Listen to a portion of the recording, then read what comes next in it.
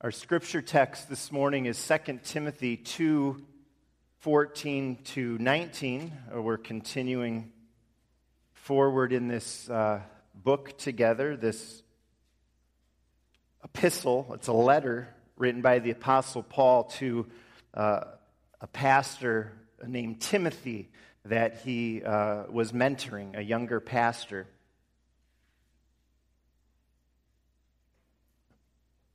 2 Timothy 2:14 through 19. We read it now, having prayed for God's blessing.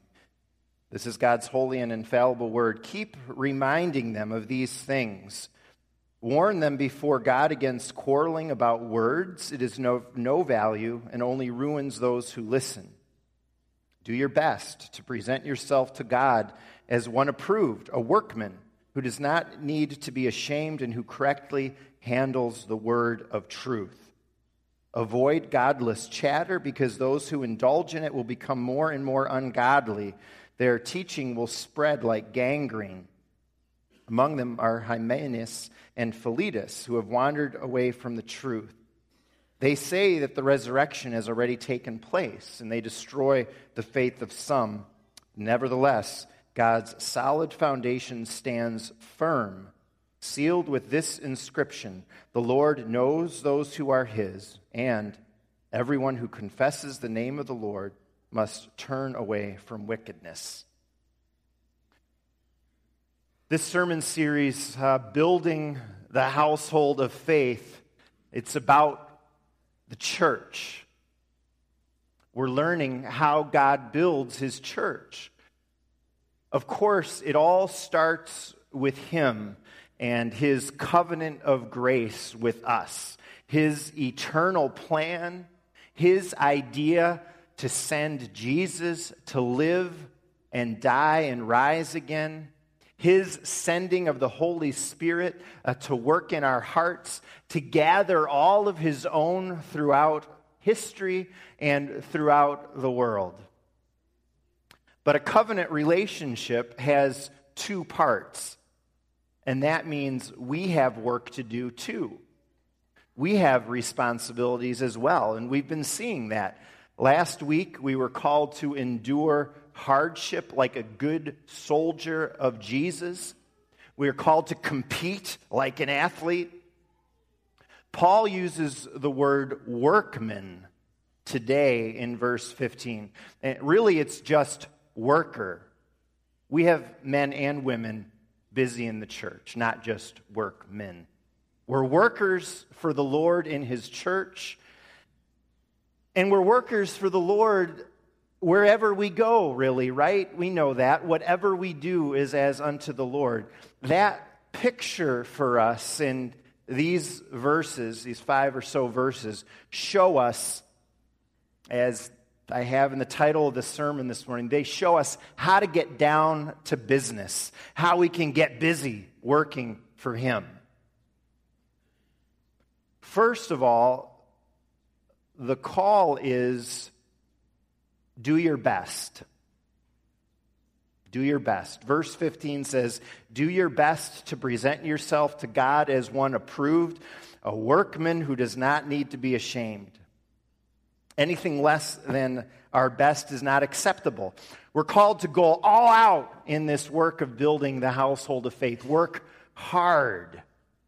And that's really implied in the word worker. The word here was used in the Greek of that day, especially to talk about agricultural workers. So we're called maybe to think of a farmer, a laborer, those who are really working hard to make ends meet. My very first real work experience was in the realm of agriculture in Southern California. I worked part-time for 4 or 5 years in greenhouses. From planting to trimming to watering to putting plants in sleeves to loading boxes of plants on smaller trucks going to little stores, or sometimes big semi-trucks that would go to Home Depot stores or other big stores. There were about 20 other workers at Twin Oaks Growers there in San Marcos, California. All of them were Hispanic. None of them spoke hardly any English. They worked. And when I started there the summer after high school, I had a lot to learn about hard work. The owner would always pair up people for jobs. And my first partner was an older man who was really experienced at all the dozens of different jobs in the greenhouses. One of the jobs was putting hangers on pots. You know, in the store there's hangers on pots? Someone's got to put those on. There would be a table, I don't know, these were really long tables. Well, you can kind of picture a greenhouse. There'd be a table of young plants in pots. The tables we had there would have, they'd be 12 6-inch pots wide, which is a typical size for a house plant pot. And we'd each start on one end of the table, take a side, and go on down. And I would get further and further behind as my partner just went to town with those hangers. The owner would walk by with his hands behind his back at the end of the table. We're like, he's way down there, and he would just silently watch. Made me very, very nervous, and everybody else there too. With effort and with experience, I got faster, I got better, and after a while, I could keep up with everyone else, almost. I was told later that I was the only white guy who lasted there because the work was so hard, it was so demanding. And I'm kind of proud of that I withstood that and made it through. Most people, after the first few days, they're like, I can't handle this, I'm out of here. God is telling us that we are laborers. This isn't cushy work.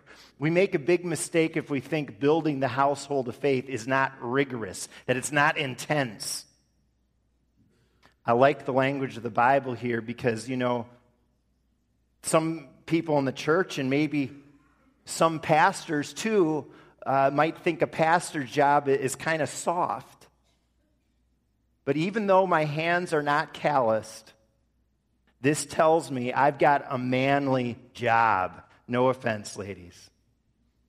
Paul reminds Timothy, God reminds us that we are workers, we're laborers in the church. We sweat, we exert ourselves, we go all out, we do our best in the church. So we're not ashamed, the Bible says. We all know when we've done less than our best. Maybe it's a school paper. You didn't have the time, or you didn't take the time to do your best, and you hand that one in kind of sheepishly, a little ashamed, you know it's not your best. God doesn't want us to turn in that kind of work, but to give it our very best. And as a pastor, I feel that pressure in my day-to-day work all day. I feel it all week long. I feel it especially on Sundays in the sermons because we're all gathered here. It's so visible. I don't want to come up here in the pulpit and be ashamed because I didn't do my best in preparing last week. But, you know, as much as I think about that, I've got someone else to think about. As important as you all are, there's someone else who's even more important, who we live for and work for. It's God himself. And I want him to know I've done my best. I want him to say, well done, good and faithful servant. When I approach him in prayer, when I see him face to face one day, it's something for me to think about, but for you too. Each one of you is a member of the body of Christ, called to build the household of faith here through your prayers, through your presence, your service, your giving, your volunteering. Do your best. Work hard. Present yourself to God as one approved, a worker who does not need to be ashamed. We work hard. We give it our all, but like we talked about in August, I think, can't believe August was 2 months ago already, but we do this not so that we burn ourselves out. Remember, we talked about that? There's a real danger in the church for pastors, for staff, for elders, deacons, all the volunteers. It's possible, real possible, to burn yourself out in the church work because we get that the work here is so vital. We're on the forefront of the mission of God in this world. It's so important. It's the Lord's work. And we got to remember as we do it, the Lord wants living sacrifices, not burnt offerings. We'll be in trouble, like we talked about a couple months ago, if we don't leave that time for sleep in our lives, for Sabbath days, for Christian friends, for inner renewal and caring for our relationship with the Lord. And so whether you're a pastor, a deacon, a nursery worker, an usher, a musician, serving at pads, writing out a check, praying, singing your heart out in the pew, you do your best. You give it your all, like a worker. We're talking about the church especially, but of course, God calls his people to do their best, loving him, loving others everywhere. All our life is worship. All our life is an offering to our great God. So first, we do our best. Second, we use what's blessed. We use the means, the instrument that God has for us to do the work, and that's his word. The worker correctly handles the word of truth. We read that too in verse 15. You got different types of tools for different types of work. A carpenter has specific tools, and I know so little about carpentry, I couldn't tell you what they are. A dentist has specific tools. A painter. We even talk about a salesperson. As a salesman, you got tools of your trade. Well, for the household of God, it is God's word. That's God's means of grace. So that's what we use. You can work hard at something, but you need the right equipment. If a dentist picked up a plumber's tools, I don't want to be the patient. That's just not going to work.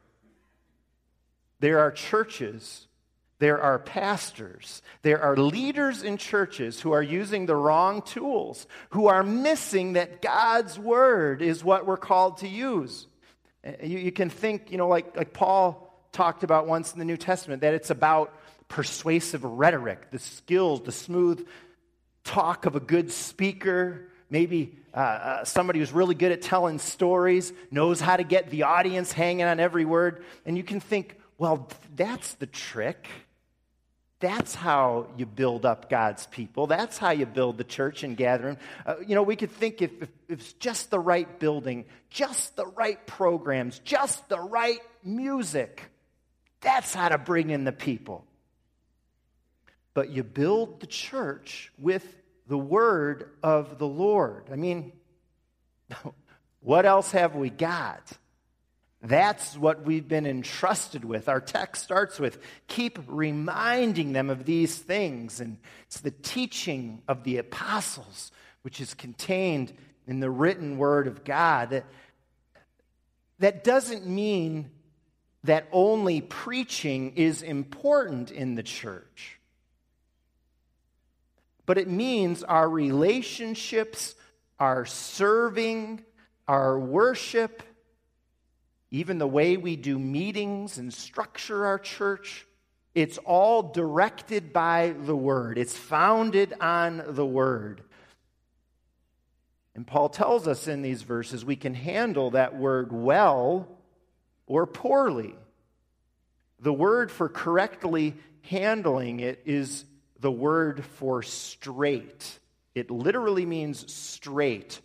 Ortho is in the word. Orthopedic, straightening out bones or muscles. We're called to make a straight road for people to follow. The word of truth, rightly handled, it's like this big, just imagine a big landscape. You can't tell where to go. There's hills, there's rocks and whatever, but the word of truth, rightly handled, paves a road through that countryside so travelers can reach their destination. That's what we do for people. Your word is a lamp unto my feet. It's a light to my path, says Psalm 119. The word shows lost people. It means you and me too. We're lost without Jesus. It shows us the way. On the other side of it, Paul says, don't quarrel about words. That's verse 14. Avoid godless chatter, verse 16, because it will make people more and more ungodly. Talks about false teaching spreading like gangrene, which is kind of a gross picture. And Paul uses it, I think, to show us just how horrific it is. How horrific false teaching is. How horrific it is to be wandering from the truth. Wandering from the truth in verse 18 is actually archery language. And it means literally missing the mark. And that's what happens when we don't follow the word. People will wander, will get off track, will miss the ultimate bullseye, Jesus. So this isn't something to mess around with. We're called to give it straight, God's word. And that's our goal. That's what we want to do here at Faith Church. This is God's tool to save people, to build and gather the church, and to bring us to glory one day. And then, so it's our tool too. It's our instrument. It's what we use. In the church, pastors and teachers, so like me and Pastor Matthew and Jonathan, and those teaching our kids and Bible studies, they have a really special and particular responsibility because they're handling that truth. And the elders of the church do too. They're called to ensure the straight teaching of Scripture. And the elders at Faith, what they do in their, you have a district elder, you maybe knew that. That's to care for the congregation. And in their care for the congregation, the elders are called to bring God's word into your life, into every corner of the church. So it's important that you know that elder and have a relationship with them. That's why he wants that relationship, because he wants, what we do here in worship on Sundays, he wants that to be happening in your life. We're all called to know the word, to live it, to share it, let it guide our thoughts, our words, our attitudes. We use what God has blessed, his means, to build the church. It's the word of truth. Finally, we leave the rest. That means that it's in God's hands. The results, the fruit, are for him to bring. Verse 19 refers to God's solid foundation, standing firm, sealed with a twofold inscription. In those days, in building projects, a seal would be inscribed on the foundation stone of a building.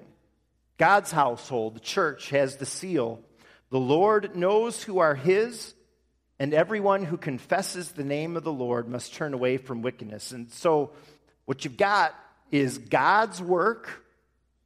He knows who are his. It's talking about our election, God's prior work, God's salvation of us. We've got God's work. And in the other seal, our responsibility, right? To call, to confess the name of the Lord, to live for him. And those two things are always together as we build the church. God's work and our work, our effort, doing our best, handling that word, telling it to him straight, not veering from the left or to the right, taking people to Jesus. It's a big job. It can be stressful. It can feel impossible. People seem less committed to the church today. You may not feel like people appreciate you in the church for all that you're putting in, maybe if you're serving. Sometimes the results of the work aren't immediate. Often they're not tangible in this kind of work. Timothy was a pastor in the church. He knew all this. He knew the challenges. But Paul tells him, and he tells us, hey, God's solid foundation stands firm. He reminds us it's his church.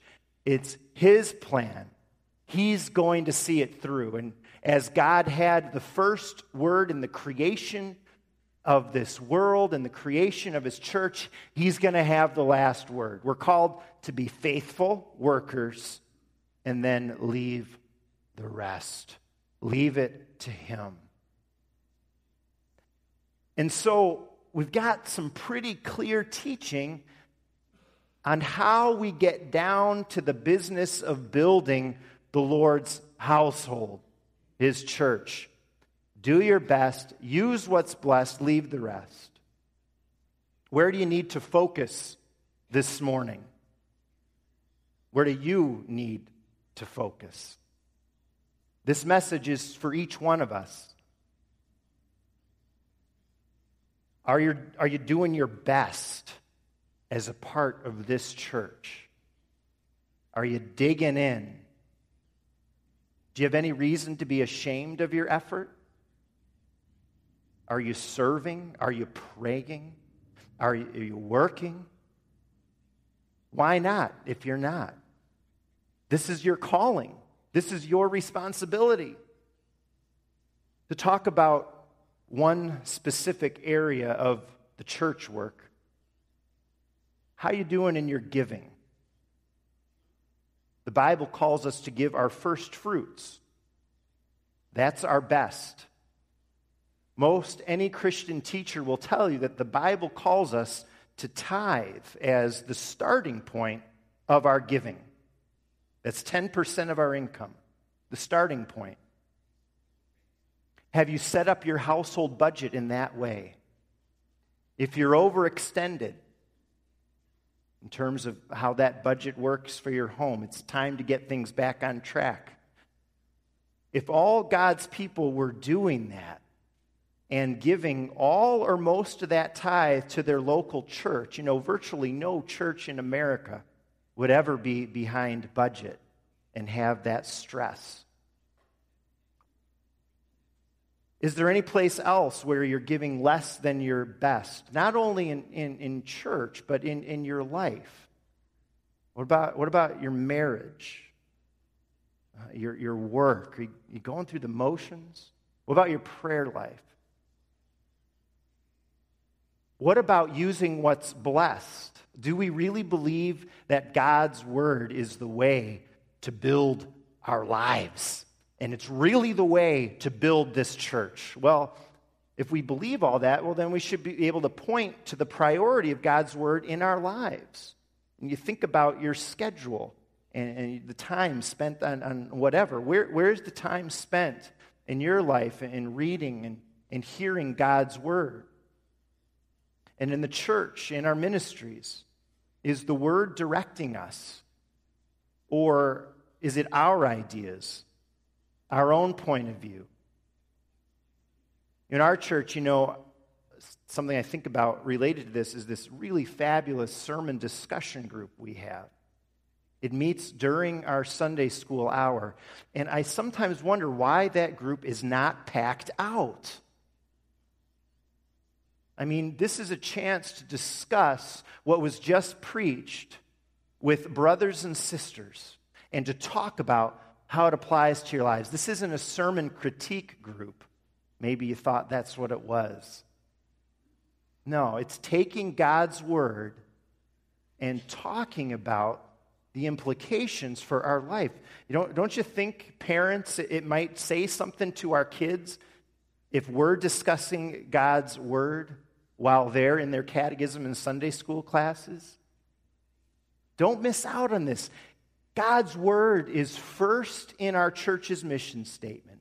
Let's be sure it really is in our church. I mentioned one particular thing, the sermon discussion group, just to give one example across the board. And our elders, and really the whole church, you got to continue to keep us accountable as pastors to lead the way. That the word is the tool, the word of truth, that we're not veering from the left to the right. Maybe this morning you need to focus on that last thought from verse 19, leaving the rest, leaving the church in God's hands, letting go, letting God. I think there's a real temptation, the longer you've been around, to compare the church of today to the church of years ago.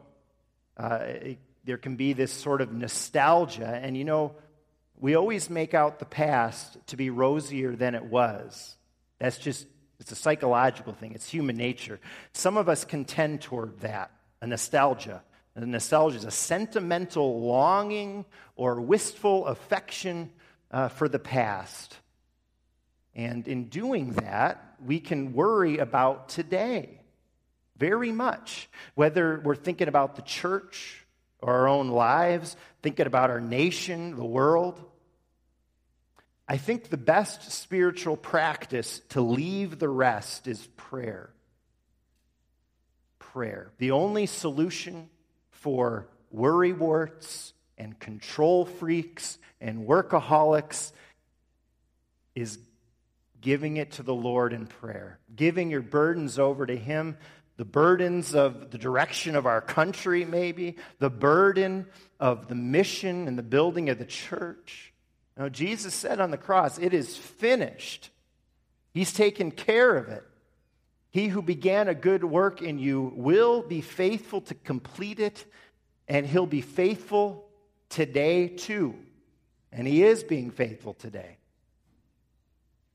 With our sure foundation, let's keep building God's house here at Faith together, giving it our best, working hard, using what's blessed, the word of truth, and leaving the rest. He's taking care of it all. He'll bring the harvest. And that's the call for your life when you leave this place too. As you think about your families, your work. Maybe you're a young person this morning and you think about your future and schooling and all these plans, and that can be stressful. That's a concern. Well, you know what? Do your best day to day. Let God's word light your path in life, and then leave the rest. Leave the rest to the Lord. It's all going to work out in your life. Whatever you're building, when you entrust it to the Lord, because you know what? You're His child. He loves you. It's ultimately about His work. We talk about our work. It's ultimately about His work. That He will be faithful to complete. He's going to be faithful in the grand scheme of history as we await Jesus' coming. He's going to be faithful in this church and in each one of the lives of His children, even your life today.